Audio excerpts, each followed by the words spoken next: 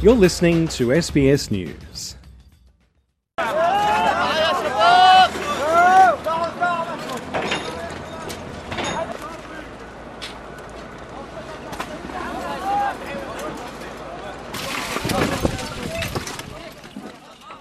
Rescue workers in Turkey lifted slabs of cement with cranes and smashed rubble with jackhammers.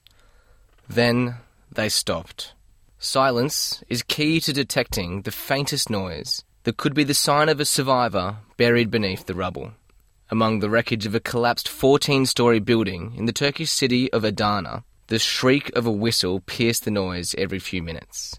One man mourned his father. My father was a shop owner in this neighbourhood for 20 years. My father deserved a better death. No one will be able to see him at his funeral. This man deserved more respect. As rescue workers listened for any hint of voices from the debris, hundreds of people watching fell silent. Local resident Sibel looked on. We don't know where they are. This is the third day that they are working. They took out 2 people around this hour yesterday. It's been a day and there was no one else that got out. In Syria, rescuers are also searching for survivors under the rubble. But rescue operations are being slowed down by a lack of heavy machinery and well-equipped and experienced teams. Harem resident Ayad Shakir says he's still looking for his cousin. Since the first day of the earthquake, we've been looking for my cousin, his wife and his children. We pulled out 4 people yesterday, his wife and 3 of his children. We came back today and pulled out the husband, who's my cousin. He has another son and a little daughter. We're now waiting to get them out. Abada Zikri, a civil defence volunteer, has called for help from onlooking nations and organisations. After 50 hours of work, we pulled out a man and a little girl alive in Harem. The civil defence teams are struggling with heavy machinery due to the massive area that has been damaged. Over 400 sites were destroyed completely and over 250 sites are partially damaged. We urge the international community and all humanitarian organisations to not hesitate in providing help to the affected Syrians from the recent humanitarian catastrophe that occurred in northwest Syria. Emergency medicine specialists have praised rescue efforts, but warn of a grim future. Dr. George Champus says the death toll is likely to rise.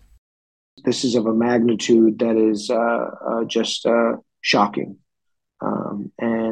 I think the numbers we're seeing are still, relatively small to what we should expect. He says factors like underlying medical conditions and mental toughness play a part in a person's chances of survival. The key factors would be underlying medical conditions and need for medications or acute medical resources would be one. 2 is any associated traumatic injuries that are time sensitive, amputations, internal organ damage. 3 would be your underlying physiological state and age. And then 4th, I would say, is your ability to sustain yourself as long as possible without fluids, nutrition, and electrolytes.